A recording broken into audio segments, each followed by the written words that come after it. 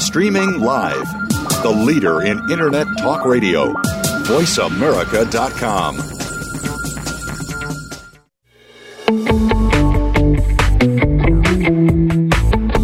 Welcome to the business show that will change the way you look at your business practice, your organization, and yourself. This is Let's Get Radical with Jody Padar. On today's show, you'll get the straight scoop on what it means to be radical and how it can help you become the next success story. Now, here's your host, Jody Padar. Welcome back. I'm Jody Padar, and you are listening to Let's Get Radical, and we are live at the AICPA Engage event in Las Vegas at the MGM Grand. And our next segment, we have our sponsors, First Global here, and we're talking all about content marketing. So it's going to be pretty cool. We have our guests who have been here with us all day, and they're old pros now. So it's going to be a good segment, because what's my favorite thing to do? Market, right? Mm-hmm. So I'm quite the marketer. So Ryan, why don't you tell us a little bit about how wealth management firms can differentiate themselves from a marketing perspective? I guess you have a whole plan and a strategy around it. Sure. Well, yeah. Let's not get that far down the road. But I do think there's a couple ways that firms can really differentiate themselves with marketing, and I think it really is based on identifying what those core differentiators are to the specific audience. So if you're talking to, a group of dentists, what are the specific things that dissatisfiers that dentists have in their current financial plan or the current needs that they have. So instead of just saying, well, we cater to high net worth individuals, well, that really means nothing to no one. And so you really need to, we cater to high net worth individuals who have a trust fund that they inherited from their grandfather. That's a little bit more specific, but at least it's something that can help. So, but that's sort of at the top of the pyramid. I think at the bottom of the pyramid, what really starting with client expectation. So, you don't have time as your firm grows. You don't have time to communicate and contact with all of your firms to get all of your clients together, clients and prospects. So we generally try to chop them up into your AAA clients, your AA clients, and so on and so on. I think most people will stop there, and I think that's really a mistake, because you're really just building that initial foundation. If you look on top of that, I think there's sort of four. You could call them personas, but I really want to call them life stages, because persona is a word that seems to be getting thrown around a lot more these days. And I sort of think there's four main life stages that each firm deals with. One is the retirement, the people in retirement that are decumulating assets. So it's mostly about legacy planning, mostly about living on an income, figuring out where the charitable assets goes and how to give that to the next generation of their family. Then there's the about to retire people. So those are the people that, the planning is really critical, because they're in their last earning years and they need to maximize the most of their decisions. The next one is what I would call is the high income earners. So the people that are generally between 40 to 55 that are probably making the most money today in cash flow that they'll be making their entire career. And so, that money can go away real quickly if they don't have the right plan in place to manage that cash flow. And then there's the last one is where the stage that my wife and I are at now, where it's starting a family, a married couple is starting a family and really trying to set that foundation to move forward. And each of those four really need to have a specific message given to them and be marketed to a specific way, because our needs are very different. Some sandy-haired people on a beach holding a glass of wine is not a message that's going to really attract to me or my audience. And so how does somebody connect to that? So that's the next stage of the pyramid. On top of that is what I really think is sort of offensive and defensive strategies. And what I'm really talking about that is surveying your clients and actually getting feedback from them and reacting upon it. So unfortunately, a lot of firms don't survey their clients on satisfaction. So they don't survey their clients if they're happy with the service they're being given. They're just assuming that they are. And what happens is the client gets dissatisfied and is dissatisfied for a bit of time and then ends up leaving without ever saying anything. So the first time they hear they're dissatisfied is when the client's walking out the door. And just by doing some simple on point of sale surveys with clients or point of service surveys with clients, we use a tool called Client Heartbeat, is what we recommend a lot of our firms use. It's relatively cheap and can sort of systematically send out surveys, which we think works well. And then the last one is niche. And I think the niche is where you find those key differentiators. So if you serve, say, 4 different niches, then you need to have your differentiators within the 4 niches. And I know David's got some good thoughts on the importance of niche and how it sort of can help set you apart. I do want to add one thing, going back to the word that maybe can't be spoken. So I do think the idea of a persona does help inside the firm, not necessarily for marketing, but to make a translation between the people in the firm offering the firm's core services and the ancillary services of the firm, these diversifying services. In our world, that's wealth management.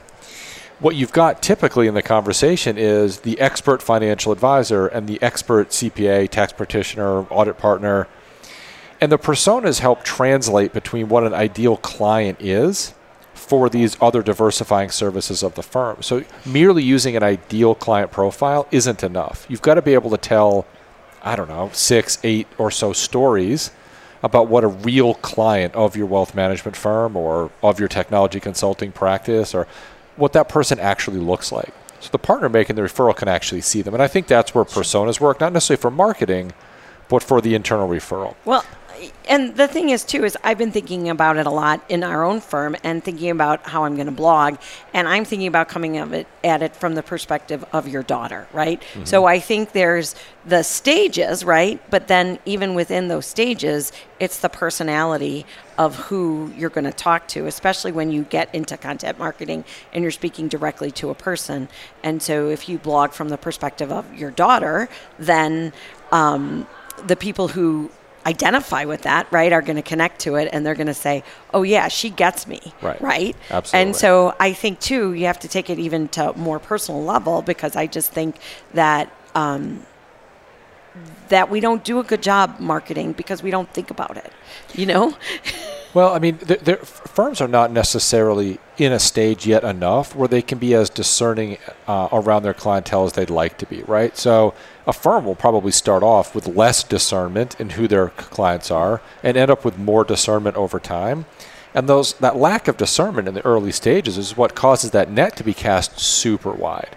And if the firm doesn't change that behavior as they grow, they're going to end up with a marketing strategy that is far too wide for the very, very specific services they're trying to provide or the ideal clients or the personalities of individuals. And that's, to me, where a big part of the disconnect begins.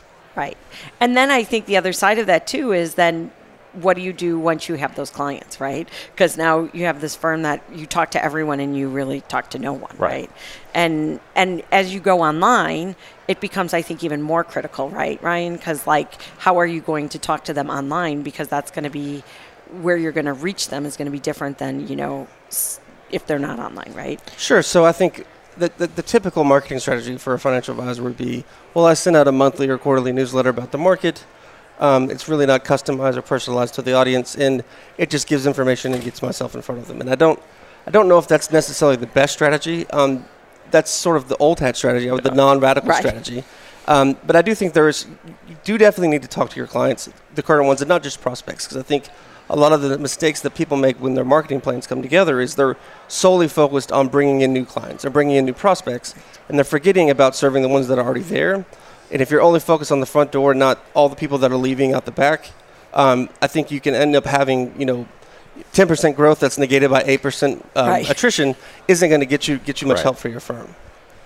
Yeah, I mean, back to the idea of the niche strategies that Ryan had brought up. From our perspective, and I'm going to focus this in wealth management, although I acknowledge that this is actually bigger than wealth management. But at least in this space, today, providing advice, I think, is becoming commoditized. I think lots of firms are in a space where they're saying we offer comprehensive financial planning and comprehensive advice to our clients. And there was a point in time where that was differentiating, and today I think it's increasingly becoming price to play. So the question after that is, well, what's the next phase of what this differentiating strategy looks like? What's the next phase of advice? And in my mind, it's figuring out for the firm, what can we be, top quartile or top decile in the state or nation at? Because a lot of firms are trying to figure out marketing strategies, but they don't know who they are yet or who they serve uniquely. Right. So when it comes time to deciding what they're going to market or what content they're going to put on their website, it becomes overly generic. It's not their own. And that's not an attractor, right? So you've got to put yourself as a firm in a position where people are discovering you online, discovering you digitally. And you'll know you've done this successfully when people start coming to you as opposed to you going to them, right? And you know this extremely well because you've done this very well. And it's not until the point of a firm figuring out what can we be best in the state or nation at that content marketing strategies can work. So their firms are in the very early stages, I think, of trying to figure this out. 5 years from now, the firms that haven't figured it out are going to get merged away. Right. Well, because I think too many people, referrals are absolutely important. However, content marketing creates referrals. And that's what people don't understand, because they think that, like a referral has to be a person referring another person, as opposed to a person who saw some piece of content online who then refers it to another person, right? Because they think it's all in real life. And in today's world, it's not in real life. Most of it is online referrals. And I think there's some ancillary benefits to creating content and telling the stories in two ways. One, you get better at telling the story. So if you're telling the story of a case study that you worked with a client or somebody, as you write that story out, you get a little bit better each time you tell it. And so it's something that's sort of solidified in green, can last for 2 years, 3 years, whatever. There's also almost a continuing education aspect of it. If you're writing an article on estate planning, you're going to do some research to it. You're going to find some studies, you're going to find some other things that are current, that are going to help sort of build that knowledge as well. Because I think those are two things, if you really dedicate yourself to the strategy, that you can benefit, maybe just not in from direct client acquisition standpoint. Cool. So we have to go to break, but this has been a phenomenal interview with you guys, talking all about content marketing. So stay tuned, and we'll be back with more interviews live at AICPA Engage.